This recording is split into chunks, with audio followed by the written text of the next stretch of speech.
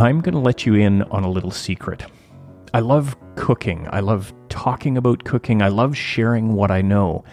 But that is not the secret. No, the secret is that I do not know nearly as much about cooking as some people think I do. I love getting texts and calls and questions about cooking, and often I have the answers to those questions, or at least an opinion.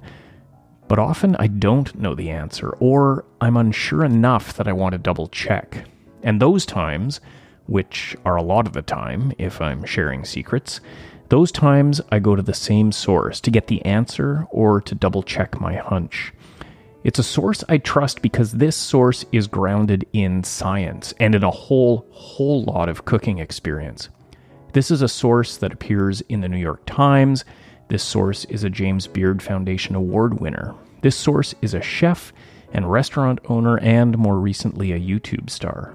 This source is the source who regularly makes me look extremely knowledgeable to friends who ask me for cooking advice. And today, I'm revealing my source.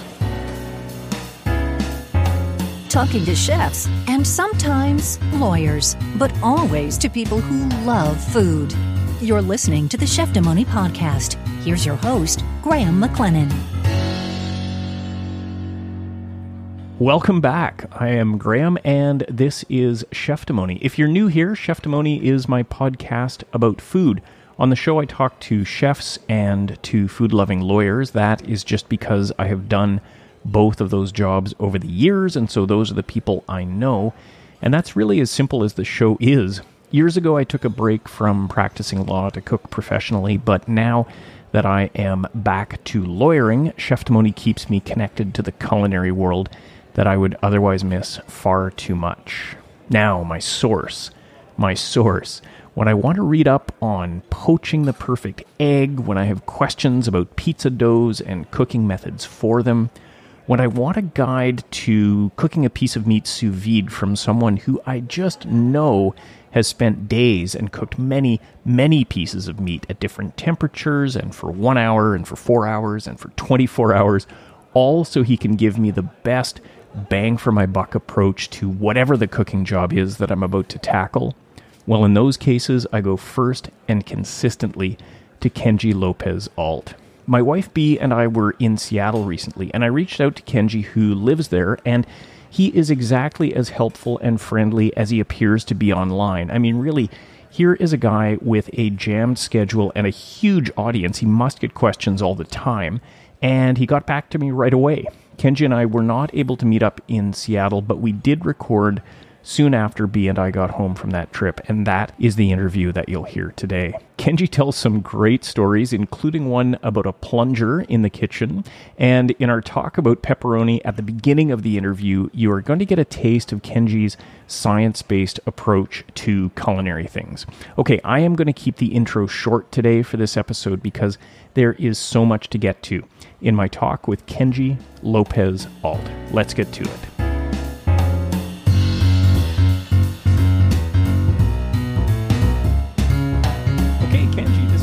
Fantastic chatting between West Vancouver, where I am today, and Seattle on a Monday afternoon. Thanks so much for taking the time. Thanks for being on the show.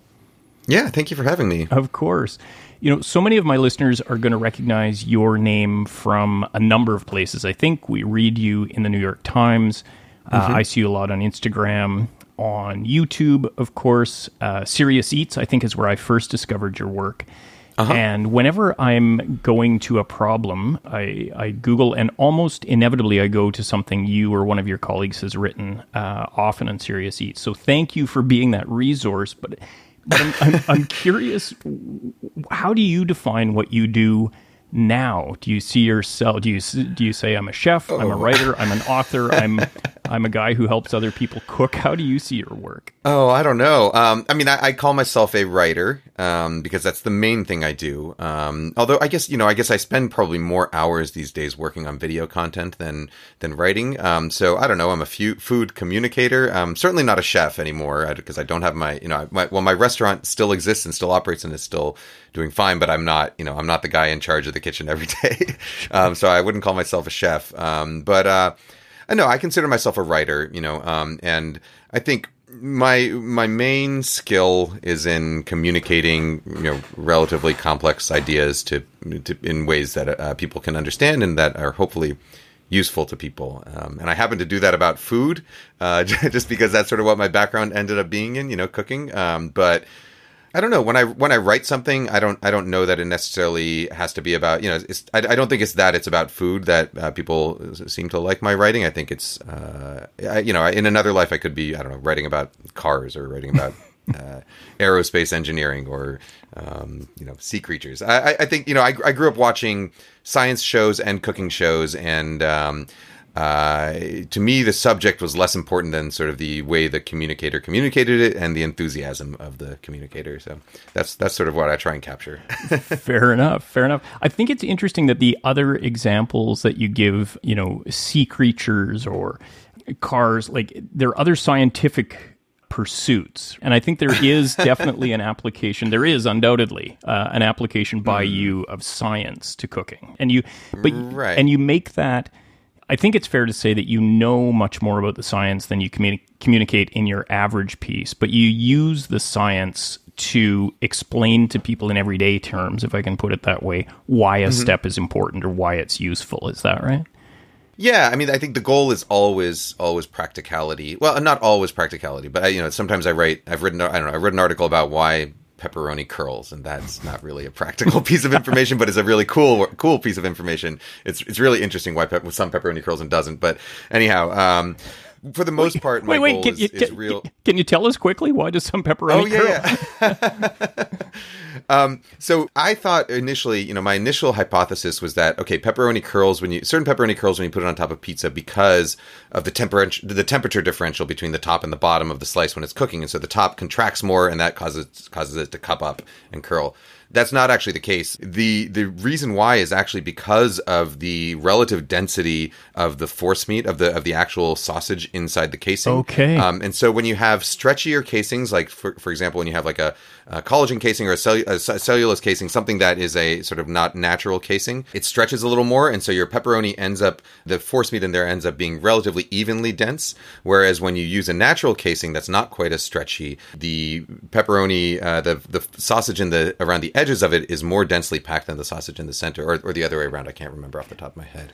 And so it's actually the difference in density that causes the outside to contract more than the center contracts when the pepperoni cooks. So an interesting thing you can do is, so this is directional, right? Because when you stuff a sausage, you put the hog intestine over the sausage stuffer, and it pushes the meat in through one side. And so some of the meat actually ends up sort of clinging to the walls, while some of it gets pushed down the center. And so when a pepperoni is directional, actually. So if you slice it open, you'll see this, slice it open lengthwise and look at the grain of the meat in there. You see this almost U-shaped pattern in there, and it's directional. So one side of the pepperoni is going to curl in the shape of that U shape that you see in there, which means that if you take, it's going to tend to curl that way. It will curl either direction if you force it to curl the other direction. So that's why that is why pepperoni on pizza always curls up, and that's due to the temperature differential causes the directionality of that to change. But if you take slices of pepperoni and put them on a plate and microwave them so that it's heating evenly from both sides, the pepperoni slices that you put upside down will curl down. The pepperoni slices that you put right side up will curl up. So it's really interesting. I don't know. I found that really interesting. I agree. Completely useless on a practical level, but really interesting. No, it's fascinating. One of my favorite pizza places is called Pizza Rock in Las Vegas, and they have a Detroit that features cupped pepperoni. That is the most extreme example that I've ever seen of that. Yeah, I think that style was kind of started at Prince Street Pizza in New York, that the idea of like putting tons and tons of pepperoni, and now it feels like, yeah, it's all over the place now. Lots of places in New York do it. I find places like that in Seattle, and even places that used to do sort of flat sitting pepperoni have switched to cuppy pepperoni recently. And and big companies like Hormel, you can go to the supermarket and buy cup and crisp pepperoni like to use at home. It's just became intensely popular. I think it was actually my friend, my old friend and colleague Adam Kuban, who was at Serious Eats. He started a blog called Slice and a blog called Hamburger Today way back in like 2004, 2005, early days of food blogs. But he had a haiku contest to write haikus about this cuppy pepperoni, and so one of the readers wrote this great haiku where he referenced cuppy pepperoni as crispy grease chalices, which I think is a wonderful way to think of it, because they have those crispy edges but a little pool of grease in the bottom. That was, I don't know, 2008 maybe, that Adam started really writing a lot about this cuppy pepperoni. And then I think a lot of the New York shops who read his work were like, oh, people want this stuff, we should do it. And then it's kind of taken on a life of its own since then. We should get on it. Well, yeah, it is striking and it is delicious. The further I get into middle age, the more I try to limit my consumption, but it remains tempting. Let's shift to something to drink here. And I've noticed on Instagram, particularly lately, in the last month or two anyway, you've been posting a lot about your efforts on latte art, on making lattes.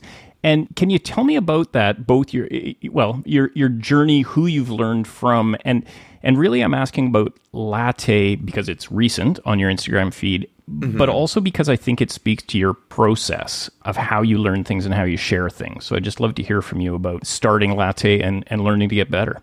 Yeah. So the latte art thing was I'm not a coffee drinker. I don't drink coffee daily. I say that I enjoy coffee the way I enjoy chocolate, which is once in a while, if something sounds interesting, I'll have a little bit of it and be like, oh, that's interesting. It's I don't drink coffee as a functional beverage. I drink it as a beverage of enjoyment. But the latte art thing was really more, I like learning new things. And in fact, I was just listening to this episode of Radio Lab. I don't know if you listen to that podcast. I know. Yes, I have in the past. Yeah. Fantastic podcast. But they just had an episode about longevity, and particularly so they had a couple of experts in memory science and sort of time perception as guests on the show. And the basic idea is that we extend our life, we measure our lives by new experiences and by building memories. And you really only build memories when you do something out of the ordinary. So it can be something as simple as one day you switch to a new shampoo, right? And so suddenly you go into the shower and there's a new experience in there, and that actually builds a memory that didn't exist before, and it puts this a little flag marker in your head and say, hey, this happened, which really actually makes your life feel longer, even though the time obviously doesn't pass any slower. But anyhow, that's a slight digression. But the idea was that I enjoy learning new things, and I feel I want to fill my days with new experiences all the time. And so the latte art thing was really just a attempt to learn something new. And I was in Seattle. And I was like, okay, well, I'm in the epicenter of third wave coffee and latte art. Latte art was literally invented here, and there's this wealth of expert knowledge. So maybe I should take advantage of that. So it's partly it's sort of experimentation with what kind of content might work. Whether this could be a video series or a TV series, not just on latte, but on sort of learning new things, the idea of learning new things. But it was also just a cool way to connect with a community that I'd never really connected with before. And I think, you find very quickly that if you show genuine interest in something that someone is an expert in, they are very willing to share their knowledge. Almost everybody is very willing, wants to teach people things, wants to show people things. And so, initially I reached out to my friend Grant Crilly, who, and bearing in mind that, yes, I know I have great connections. Right? Yes. Yeah. But in general, if you have a friend who's great at something and you ask them to show you what they do, I'm sure they will be thrilled to show you, and you'll learn something new. But I started working with Grant Crilly, who's an old friend of mine who runs this company who's the head of this company called Chef Steps. They do great cooking videos. They produce, they partner with Breville and produce hardware as well. But he's very good at making latte art and also very good at explaining things. And so I spent some time at the Chef Steps studios, learning how to make lattes from him and sort of going over the theory of latte art. And then I found once I started sharing a bit of that on Instagram, then a whole bunch of baristas were like, oh, come into our shop and learn. And so I got lessons from the head the barista trainer at Olympia Coffee. His name is Honor, and he taught me a bunch of stuff. I learned from Brandy, who's the head trainer at Anchorhead Coffee.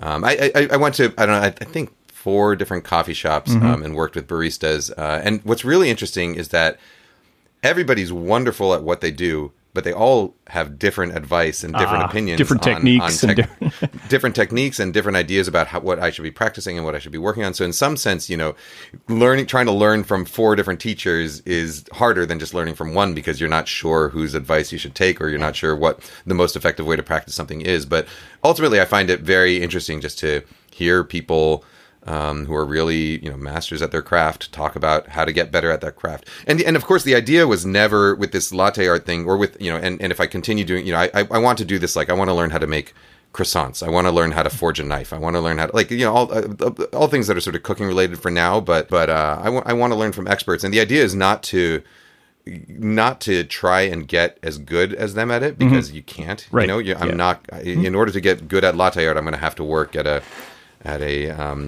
cafe making 100 lattes a day for. Yeah, exactly. Like that. That's how I got good at cooking, by working in restaurants. And it's so the idea is not to get as good as that at it, but really sort of, I think, to celebrate what I find to be sort of the joy of progress, and the idea that practicing things leads to incremental improvement that you can see. It's also something that, in some ways, I have a 6-year-old daughter and a 2-year-old son, and getting kids to practice things is tough, right? Like my daughter plays violin, and we practice together 45 minutes every day. It's hard for me. It's even harder for her. I grew up doing the same thing, and it was very difficult for me. At 6 years old, asking for 45 minutes of their time every day, doing something that they don't necessarily love. There are good moments and there are bad moments, but they're mostly like, it's hard work. And so I do want to sort of also lead by example there. And so, I've taken up a few new hobbies that I practice every day. Like, I practice piano every day. I'm not good at it. I practice it every day, though. And she hears me practice and sort of sees the progress. And so, similarly, like the latte thing, it's like I made 5 lattes every morning for, like a month. And she saw me doing that. And we saved all the lattes, and it's in the freezer now. We're going to make latte ice cream with it. But, oh, nice. But she was also like, sort of judging them, like saying like, okay, like this one looks good. Like, oh, you got like a clear line here. No, that one looks like a slug. It doesn't look like a heart or whatever it is. And so she got to see the progress also. And so to me, the idea of teaching my daughter the importance of practice, and also sort of the difficulty of practice, and that it's not going to be an overnight thing. You're going to make slow progress, but slow progress is still progress. And you can celebrate those little steps and feel great about those little steps along the way.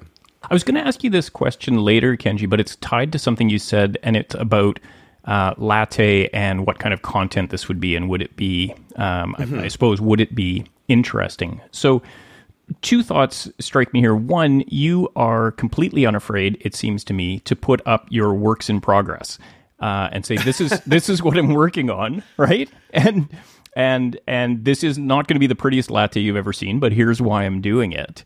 And sharing your knowledge, and I think that shows humility and an interest in teaching other people. So that's one thing I find interesting. And then the other, and I'll just get your thoughts on both, is this notion around social media that negativity does better than positivity in terms of clicks and likes and reshares and that kind of thing. And it seems to me you stay away from that as well. So am I right on both of those? Yeah.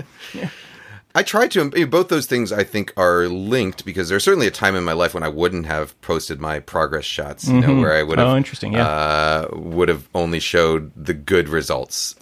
And it's almost like when you, and I don't know if this is familiar to you, but like it's like, all right, when you finally decide, hey, you know what, maybe I'll see a therapist, right? And it's like, oh, it kind of opens a door, and it's like, oh, this is actually a lot better than I thought it would be. This is okay. Great and useful. Yeah, it's great and useful. This is okay. Like, why hadn't I done this before? And so, in the same sense, I feel like when I started doing my GoPro YouTube footage, my YouTube videos where I just stick a camera on my head and cook something, it's none of it is planned. Virtually none of it is planned. There's some here and there, but I usually mention if it's planned. But almost none of it is planned, and it's not scripted. And I'm cooking in my home kitchen, and there's like my kids' messes are around, my messes are around. It's all real stuff, and the reality is that when you don't have like a team and a studio and a well planned, like everything meased out, like things go wrong. Like everybody, no matter how good a cook you are, when you're cooking in real life, things go wrong. And early on there, I did kind of make the decision, you know what, like if I mess something up, it's going to stay in. And especially early on, it was actually difficult. It was like, all right, I completely flubbed this pizza. I'm not going to put this video up, but I kind of had to tell myself, no, I committed to this. I'm going to do it. And, what I found was that actually the response to that was wonderful. It's like people actually really enjoyed, and not just wonderful in the sense that, I think people enjoyed seeing that, but it actually made people feel more confident in their own abilities, and I think it makes people feel, you know what, like, all right, it's okay if I mess up. And I think that's an important thing, because in a lot of food cooking content, especially sort of a lot of really produced content, like, the food looks perfect and everything comes out exactly the way it's supposed to come out. And that's just not the reality of anything. You know, that's, no chef in the world cooks everything perfectly every time. No. And so I think for people to see that, and especially for people to see, like, all right, if you mess something up, how do you recover it? First of all, how do you recover it? And also, how can you have the attitude that it's okay if it's messed up? It's just like one meal of the 35 meals I'm going to eat this week, or whatever, 21 meals I'm going to eat this week, however many meals you eat in a week. But it's just one out of the 21 normal people eat in a week. It's not that big a deal if something gets messed up. I think that helps. And, another thing, it's like the positivity element, I found... Well, I got some good advice from an old friend, Anil Dash, who was a kind of web 2.0 guru. But early on in the early days of Serious Eats, he mentioned to me that your community is only as good as you moderate it. And so if you allow sort of negativity to seep into it, it just becomes a pool of negativity. And so if you want it to be positive, you have to maintain that positive attitude, and you also have to make sure that your audience maintains that positive attitude and know that sort of negative behavior won't be tolerated. It's almost like, I don't know, trying to teach a class, a class of students, like my kids and my daughter in first grade right now. They don't allow kids to hit each other. They don't allow kids to be mean bully to each other, and to bully each other. And so why do we let adults do that? And when adults should know better? And of course, freedom of speech, whatever. Sure, you can have your freedom of speech, but you don't get to say whatever you want on my forums, because partly it's I want it to be a place where people who come and visit know that they're not going to get this, like, if they want to get the negative internet, there's a million places you can do that. Yeah. But if you want, just like, if you want to come in and know, like, all right, this is going to be like a place where I can get good interactions with people, I can come here to find useful information and come away with a positive experience. Like, I want people to have that. It's also largely for my own personal mental health. Like, sure. I am the type of person who would easily get sucked into these negative debates and negative conversations on the internet, and I have to work hard so that I don't. And a lot of that process is making sure that the content I put out there, as much as I feel is possible, there are exceptions, but for the most part, I try and keep it positive. And as far as sort of restaurant review content or recommendations, people say, oh, I only ever say good things about places. And that is also a sort of conscious choice, and it's something we also decided relatively early on in the Serious Eats days, that it's partly that first of all, like, I don't like to judge a place negatively based on one or two experiences, because everybody can have bad days, and nobody deserves to be punished for bad days, or even a bad week or whatever. Nobody deserves to be punished for that. But it's also as a service to readers. I find if you recommend a good place, it services everybody who lives in that area. Like, if I say, hey, here's a great slice of pizza in Seattle, everybody in Seattle who reads my content could say, okay, here's a place I can go get a good slice of pizza, and it services all of them.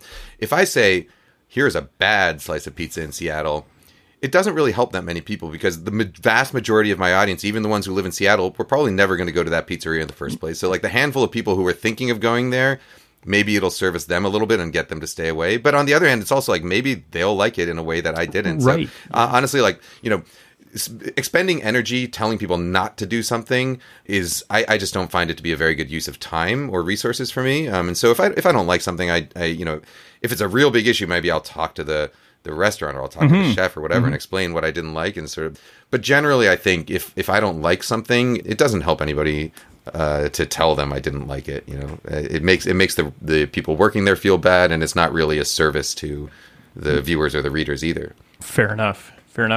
Do you think that there is? I think there is a huge role of ego and insecurity around cooking, which is one of the reasons that I like the work that you do when you publish your flubs and say, here's a mistake, that kind of thing. Because I think a lot of your readers, your viewers, I put myself in this category, can go, well, holy moly, if Kenji screwed this up, well, this is not a big deal for me to have burned, to have burned my pizza.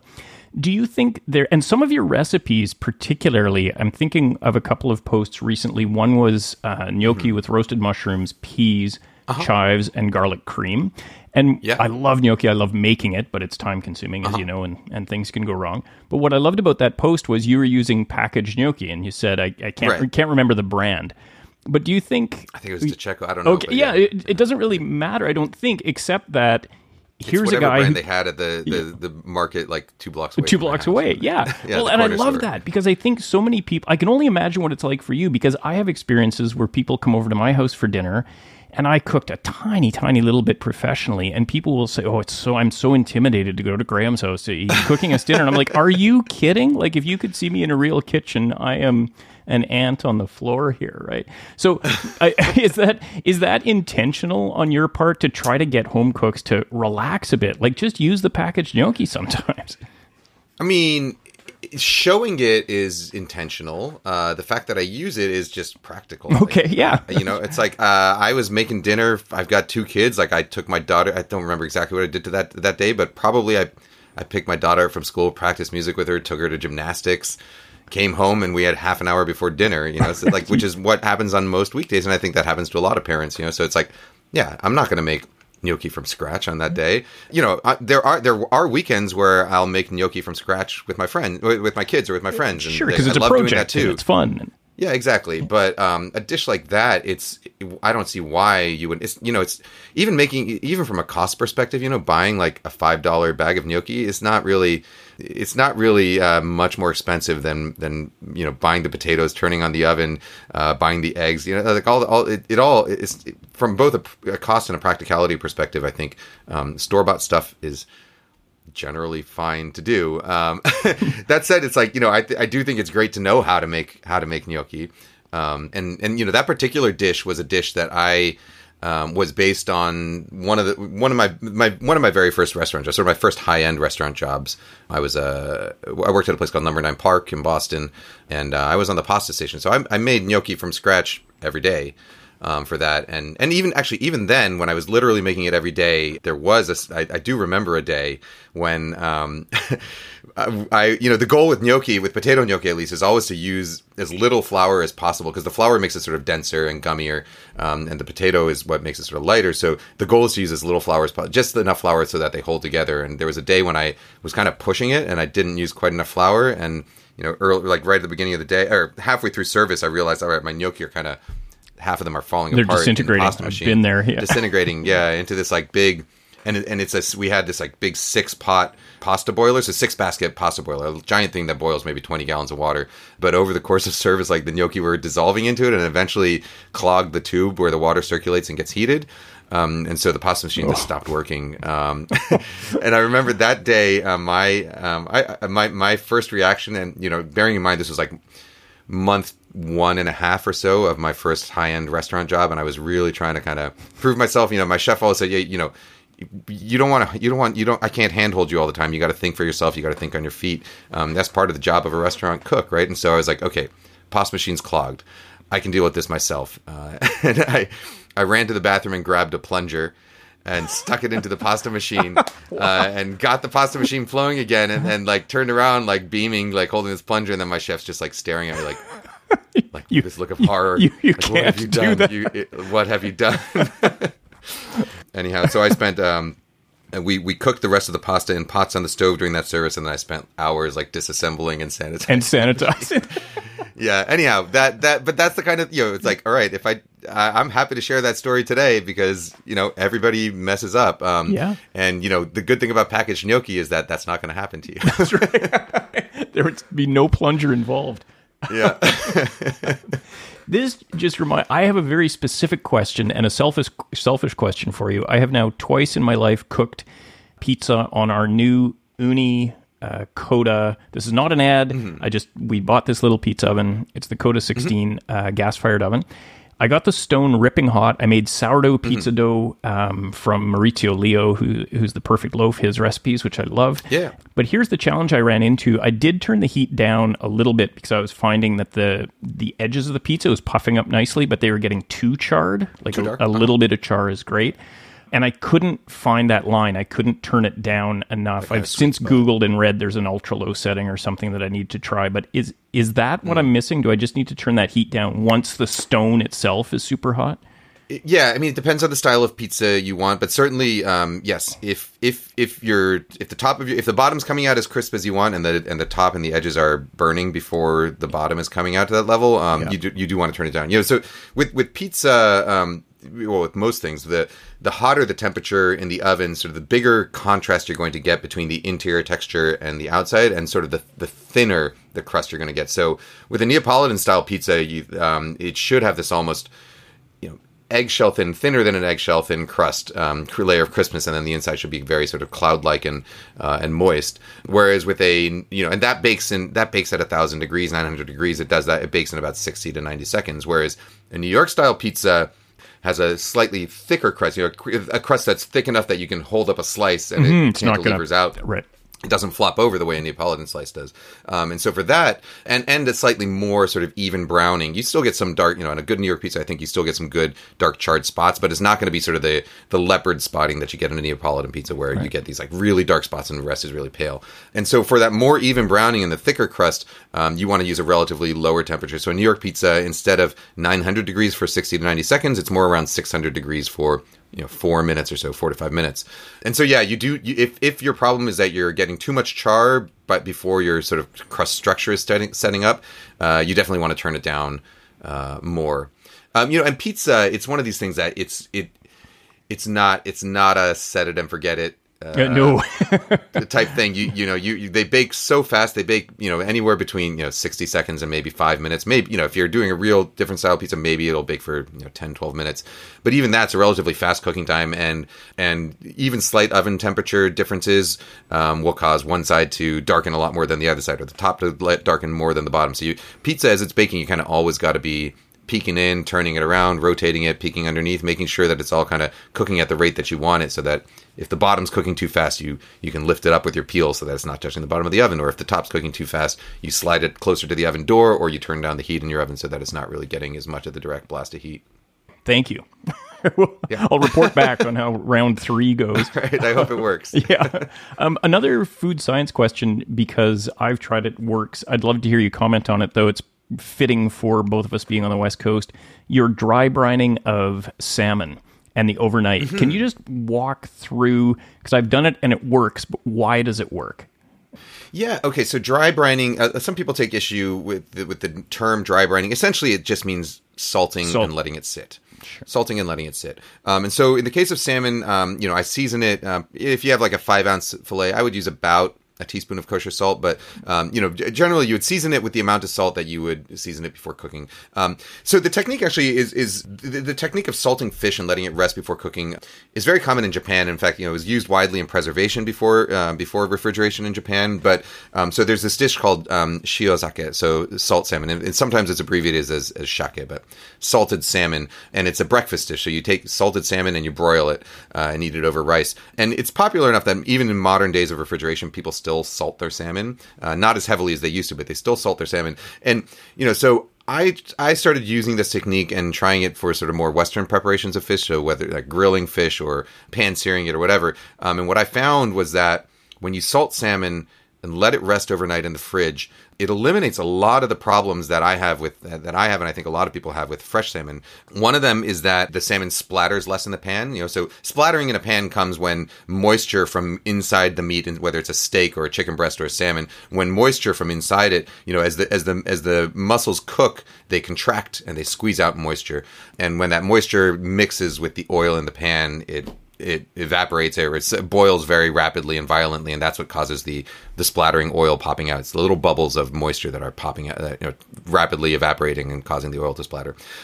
So it almost eliminates pan splatter, which not only sort of it keeps you safer. You don't get the little burns. It keeps your stovetop cleaner. It also keeps the air in your kitchen smelling better. You don't get that. Oily fish aroma sort of permeating the house, at least not as much. The other thing it does is that it greatly reduces the amount of sort of white albumin, like the gooey stuff that comes out on the side of a salmon as you cook it. It reduces the amount of white albumin that comes out and coagulates. So your salmon looks a lot cleaner and it cooks a lot cleaner. And finally, when you actually eat it, it tastes juicier as well. So I did some experimenting with this, and I reached out to my old colleague and Harold McGee, who is the author of On Food and Cooking. He's sort of the the grandfather of food science, of home food science. Certainly, like one of the biggest influences on my career. Like I couldn't be doing what I'm doing now if it wasn't for him. But anyhow, I reached out to him and talked to him about it. And essentially what's going on is that just as when you're brining a chicken or a turkey or salting a steak, as that salt sort of works its way through the salmon, it's dissolving certain muscle proteins, mainly a protein called myosin, which then in turn prevents the muscles from contracting as much when they cook. So there's actually two things going on. Part of it is that overnight, when you leave the salmon in your fridge overnight uncovered, the salmon dries out. It loses about 8% of its moisture, 7 or 8%. So when you cook the salmon, when you cook a fresh piece of salmon to, say, rare, it'll end up losing about 10% of its moisture, of its weight in moisture. About 10% of its moisture comes out, and all of that comes out into the pan and splatters. When you cook a piece of brine salmon, it's already lost 8% of its moisture in the fridge, and it actually ends up losing about the total, same amount of water total, but most of that water loss happens in the fridge instead of in the pan. And so you have less splatter there. Moreover, the water that's left in there actually binds better to the proteins in there now that they've been slightly partially dissolved. And so when you eat the salmon, fresh salmon by comparison to brine salmon, when you bite into fresh salmon, there could be plenty of moisture in there, but the moisture will kind of shed itself relatively rapidly in your mouth. So it almost has a comparatively sort of wet feel to it at the beginning, and then as you continue to chew it, the bits get sort of drier and drier. Whereas brine salmon, the water is bound in there more tightly, so when you chew it, it doesn't feel wet. It just feels moist and juicy all the way through to the end of the bite. And then as far as sort of the albumin goes, because you have less moisture coming out from inside of the salmon during the cook, that albumin comes out when it hitches a ride onto the water that's coming out and gets pushed out to the side of the salmon, where it then cooks and coagulates and forms that kind of ugly white gunk on the side of the salmon. So because there's less moisture coming out, you have less of the albumin coming out, and so your salmon ends up looking a lot prettier, tasting better, and keeping your kitchen cleaner. So it's a very simple process. You just salt your salmon, put it on a rack in the fridge overnight uncovered, and then cook it exactly as you would any other salmon, and it comes out, I think, significantly better. Yeah, in terms of bang for the buck, in terms of effort versus reward, it's tough to beat that one. Yeah, especially if you're in the Pacific Northwest and you eat a lot of salmon. Yeah, exactly. Well, Kenji, just a couple of more questions. One, I'm curious, what is a perfect dinner party or get-together in your world? Do you like to host people? Do you like to go to other people's houses? Do you prefer to get friends together and go out to eat? What's a great food get-together for you? For me, I think, the ideal dinner party, if I'm having people over, is cooking something I've done before and something that's easy, something I don't have to think too hard about. So I don't look to impress people with like crazy techniques or whatever. I just cook something that's good and I know will be, something that I know I enjoy. It could be, oftentimes what I'll do is I will cook something that has some sort of cultural or family significance to us. So, a very popular dinner party thing when we have guests over is I'll cook Colombian food. My wife is Colombian, and I've learned how to cook Colombian food over the years, mainly from her aunt. Because we go down to Colombia a couple times a year, and every time I try and learn more about the cuisine. So I like having dinner parties where I cook Colombian food because my wife always loves Colombian food. It's very great for large gatherings because it's generally very simple stuff like good beans, rice, fried plantains, maybe. Just very simple and delicious things that are sort of, generally crowd pleasers. It's difficult to find people who won't like anything that you cook there. And, for a dinner party, I mainly want to spend my time hanging out with people. I don't want to be the only one stuck in the kitchen. I do like, being in the kitchen, but I want people to be able to be in there with me, and not feel stressed running around. And same thing. If I'm going to someone's house for a dinner party, I would like to, I enjoy going in and lending a hand if they need help. I never sort of, but I try and remember, hey, this is not my party. This is not my kitchen. I'm here to learn about other people. Like they invited me into their home. So I want to learn about them. And so I think in general, if everybody on both sides of a dinner party, taking it easy and not trying too hard to impress is the right approach. Be there. I'm generally a very good guest. I think I like eating a wide variety of foods. I don't care how fancy or simple it is. And honestly, I don't care if the food is terrible. For me, the goal of a dinner party is to get friends together around the table and enjoy each other's company. And so if your friends are coming over, if your family's coming over and you're all sitting around, then the food's already done its job. You've already won. Like I remember I had a dinner party last November with a friend, like almost a year ago, with a friend of ours in Seattle here. They invited us over. They made a homemade lasagna, which was amazingly an amazing gesture, because a homemade lasagna with homemade pasta takes a lot of time to prepare. They made that. It was in the oven, and the casserole dish cracked. Oh. But it's whatever. It's like, so we got, I was like, oh, you know what? We are 2 blocks away from, what's it called? Oh my goodness. I'm blanking on the name of the pizzeria now. But we're 2 blocks away from this wonderful pizzeria in Ballard that, why don't I just order some pizza? I'll go pick it up and we'll just hang out. And like, so it's like, I think they were kind of stressed out that this broke, but who cares? Yeah. It's like the effort was there. Like, we were enjoying each other's company. Like, we'll get takeout pizza and we will still enjoy each other's company. We'll make it work. That reminds me, we had a dinner party not that long ago where one of our guests, I learned far too late, like during the evening, has an avocado allergy. And he said, it's not anaphylactic or anything, but it's going to make for an unpleasant night for me. And all of my prep had been done with avocado oil. And everything except I'd made these wonderful mashed potatoes that were ready to go with a beef dish, I think. But the beef dish had avocado oil in some step of it. So this guy got, and he, in very good humor about it, he got mashed potatoes topped with frozen pizza. There you go. Delancey. The pizzeria is Delancey. Okay. I want to plug it because they're wonderful. Okay, excellent. And they saved our dinner party. Saved the day. Awesome. Very last few questions. Kitchen tools, any quick advice on things that are super useful to have, that are just basics that every cook should have, and maybe it's just everybody should have an 8-inch chef's knife, I don't know, and then one useful splurge in the kitchen. I think a big cutting board. Like I find that's the thing that I find most useful when I go to someone else's house and they have a very small cutting board and it makes it really cramped and difficult to work. I think a nice big cutting board, the biggest one your counter can fit is would be my advice. I find it much more pleasurable to work on a large cutting board. And a mortar and pestle. I find mortar and pestles are one of the tools that are most underutilized, but most useful. Like I use a mortar and pestle virtually not every day, but at least sort of 3 to 4 times a week for grinding spices, crushing garlic. Also they're great tools if you have kids, because kids love smashing things and they can actually be really good helpers in the kitchen if you give them a mortar and pestle to work with. And let's see, a splurge. Well, I'm a big fan of my toaster oven. It's a Breville Chef Steps Jewel toaster oven. I think they're like, $500, which is on the pricier side for a toaster oven, but I use this thing far more than my normal oven. Like my normal oven has turned into pan lid storage because I only use it a couple times a year now. Right. Okay. The toaster ovens, like, they heat up faster. They're more energy efficient. These days, like the ones that have like good convection fans, they actually brown much more evenly than a large oven does. So a good quality toaster oven that can hold its temperature and has a really good fan, I find to be completely invaluable in my kitchen these days. Awesome.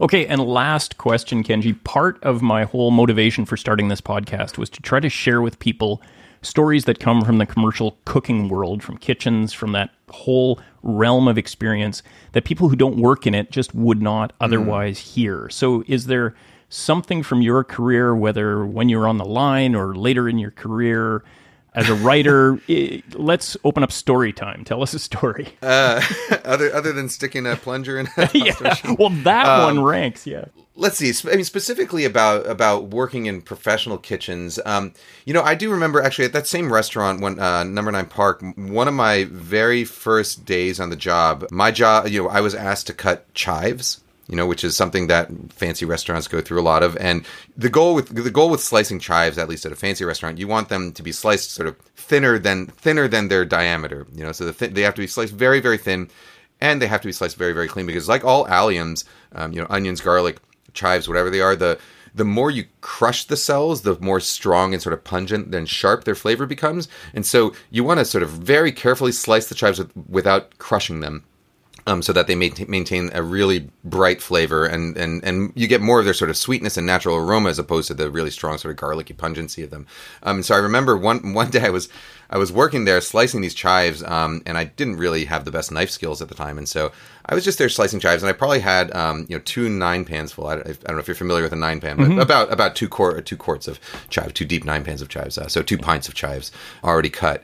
And my chef from across the room was like, Kenji, throw out those chives. I was like, what do you mean? Like, she didn't even see them. I was like, am I doing something wrong? And she's like, Yeah, and it turns out like she could hear me slicing the chives, you know, and so instead of like a clean shh, shh, it was more like a and that's the sound of vegetable cells being crushed. Right. And so she heard, even without looking, she heard that I had ruined those chives. I think we ended up using them in like fried rice for family meal or something, but we couldn't use them for service anymore. And so to me, like the idea that, oh, here is someone who has so much experience in this that without even looking what I've done, without just by hearing it, could tell what was going on. Like I found that to be incredibly impressive. And also, you know, it really taught me sort of the value of trying to cook with all your senses. And as a recipe writer, that's one of the things you really try and work on most is like making sure that people working at home, they have the sort of visual and the auditory cues or the oral and olfactory cues,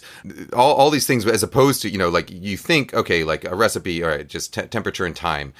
In reality, like temperature and time is not a very good, not a very good way to write a recipe, and not a good way to follow a recipe because everybody's stove is going to be different. How long it takes to saute an onion is going to be different, and so if you use your ears, you can hear the difference between an onion being sweated and an onion that's frying, right? So early on, the onion's giving off liquid, and so you have this moisture that's going into the pan that's evaporating. Once all the free moisture in the onion has been expressed and is evaporated out of the pan, well, then the pan temperature starts to rise because the energy is no longer being used to evaporate that water, and so the pan temperature starts to rise. You start sort of getting more of the Maillard browning, and so you know just by using your ears you can tell, all right, these onions are no longer sweating, they've now given up all their moisture, now they're starting to fry, and now's the point at which they're going to start browning. So now's a good time, if I don't want my onions to brown, to stop, or if I do want my onions to brown, to start paying more attention and stirring them more frequently. So just the idea that, you know, using your ears is such an important part of cooking was not really familiar to me until that point, but I think it's become sort of integral to, well, I think it's integral to any cook's career as you go forward, and especially as a recipe writer, someone who really tries to think about, all right, what's going on in that pan and what can I tell people at home to make sure that they aren't just relying on, you know, cooking the pan for 5 minutes. Say, you know, cook in the pan until the onions the sound of the onions shifts from, you know, from the steaming to the sizzle. That kind of stuff I think is very useful and not something I'd ever really thought about until that point. Something happened, this is a supplemental question, but something happened recently that I thought was interesting. Your photo wound up somewhere. Your photo wound up on a wall, and I think it struck you as unusual. Tell us about that. Yeah, the pizza place that I have gone to more times in fact, the restaurant I've been to more times in my life than anywhere else is this place on 54th and 9th called Sacco Pizza. I used to go to music school around the corner from there, a place called School for Strings. It's a Suzuki stringed instrument school, piano school. It's still there, but I went there from the time I was very little, from the time I was 4 years old until sort of my later teenage years. No, in fact, I went up until college. I was going there at least a couple times a week, and so I would eat that pizza a couple times a week, and I would spend a lot of time in the back of that shop playing Street Fighter 2 video game. You know, they used to have the machine like right next to the pizza oven, and the pizza oven, the back of the oven used to be completely exposed. It just had like a sign on a taped on sign that said "hot," and so whoever was on the right controller on Street Fighter, like, if you weren't careful, you would burn your elbow on the back of the pizza oven. But that it's the kind of place so that place has been in business for almost 60 years now. And when I was a kid, it was run by a couple guys named Joe and Dominic, who were second generation Italian immigrants from Sacco, a town in Italy. And that's the name of it. The place used to be called Joe and Dominic's Pizza. They changed their name eventually to Sacco Pizza. But, you know, Joe, there was a time when I was probably 11 years old then, and there was like a 13 or 14-year-old kid I was playing video games against, and I beat him one too many times. And he, you know, I remember him telling me, like, if you beat me again, I'm gonna kick your ass. I don't know if I'm allowed to say ass. Yeah, absolutely. If you beat me again, I'm gonna kick your ass. And so I beat him again, and then he punched me, and like shoved me against the pizza oven. I burned my arm, and then Joe, the pizza maker, comes over and like breaks it up and kicks the kid out. Basically came to my rescue. And so, you know, it's that kind of shop where I feel I have this like very deep connection to it. And over the years I've continued going there. Every time I go back to New York, I make sure to make a stop there. And so, you know, Joe's son, Pete, who's, a little older than me, but he started making pizzas in the shop when I was a teenager, and he now runs the shop with Vito, who is Dominic's son. So it's still a family business, and you know I go in there and see him all the time. And one of my great friends from music school, his name is Anil. He now has 2 kids that go to that music school and also go there to eat pizza all the time. And so every time, this past time I was in New York, in fact, most of the times I go to New York, I try and get a slice of pizza with Anil at Sacco. And this time he came and he's like, he was like, oh yeah, let me take a picture of you and Pete out front of the shop. And so Pete and I just like stood in front of the shop, took a picture, and then my friend Anil blew it up and had me sign it, and then brought it to Pete, and Pete hung it up in the back of the shop, right up there next to I think the cast of Law and Order. I think has some signed pictures up there. Richard Belzer, that's his name, right? He's Law and Order. But so that's how I got my picture in the back of a pizza shop, and I think it's the only restaurant in the world where my picture's framed and up, probably the only place in the world where my picture's framed up on a wall outside of my own home. But it was a huge honor, and it was really fun. And Pete and Vito, all the folks at Sacco are good people, and it's still my favorite pizza. So my favorite pizza anywhere, because I grew up with it. Of course. Well, fantastic, and a sure sign that you have made it. You're on the wall. That's terrific. Well, Kenji, thank you so much for taking the time. I've really enjoyed talking to you. It's been an honor. Thanks for being on Cheftimony. Yeah, you too. Thank you for having me.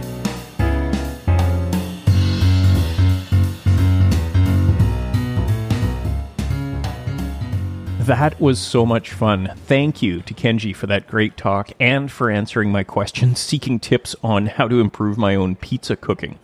So friends, now you know. If you text me a question, you are very likely going to hear back from me with a link to an article that Kenji has written. So do yourself a favor and follow his work, which is both informative and a whole lot of fun. You will find Kenji on Instagram and YouTube. He's very active on both of those platforms. Keep an eye out for his best-selling books. We didn't even get into his books. I am currently working my way through The Walk right now, and it is fantastic.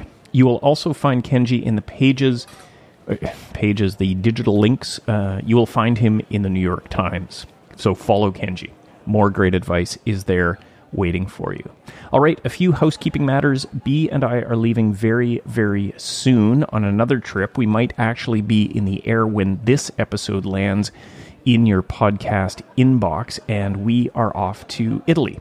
We fly into Milan, in and out of Milan, actually, but we fly into Milan, and we have got stops in Piedmont, and then in Bologna, in Venice, and then we're on Sardinia for a week.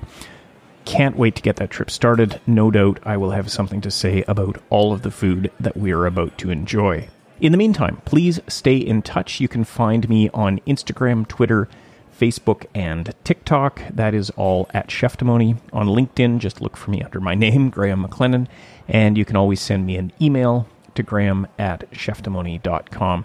If you're enjoying the show, please tell a food-loving friend about it, somebody who perhaps hasn't heard Cheftimony before, and please rate, review, and subscribe to Cheftimony wherever it is that you listen. Hey, you listeners in the United States of America, I've got quite a few reviews on the Canadian version of Apple Podcasts, but only 12 on the American version. So see if you can help me build some numbers there. I would really appreciate that. Okay, that is all for now. Thank you, as always, for joining me here. I'm Graham McLennan, and I will see you again soon, right here on Cheftimony.